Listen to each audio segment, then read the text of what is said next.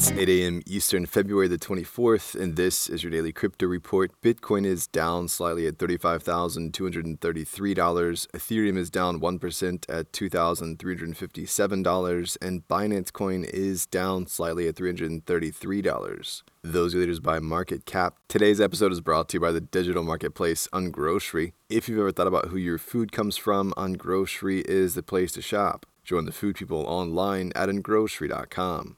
Well, the big story today is, of course, that Russia has attacked Ukraine, sending crypto markets tumbling amid a wider market sell-off. The market cap of all cryptocurrencies slid to as low as $1.5 trillion, losing almost 9% in 24 hours as Russia launched their so-called special military operation against Ukraine. Markets will most likely continue their slide through U.S. trading hours. Russia has also been pushing forward limits on digital currency transactions, limiting them to licensed exchanges only, which technically makes peer-to-peer trades illegal. They're also only allowing certified crypto wallets to be in play. The bill defines digital currency as property and electronic data stored in an information system that can be used as payment while not being a legal tender in the Russian Federation or as an investment tool without any entity backing it.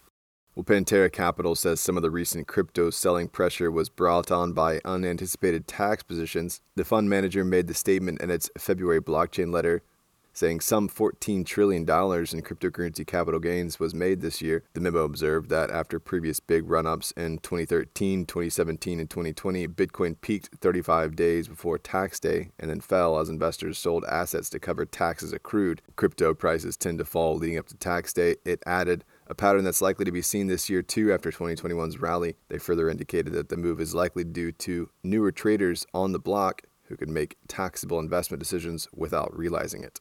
One NFT platform OneOf is expanding its sports NFT presence with a new collection on Polygon. The NFT platform, known for its music marketplace, will launch a series of one-of-one sports NFTs designed to give holders exclusive perks. The collection, called Sports Pass, is a series of 3D rendered NFTs designed by animation studio 8th Frame. It's collegiate sports and professional sports to serve a wider market. The company is making the conscious decision to go multi-chain, adding Polygon to its stable of blockchains.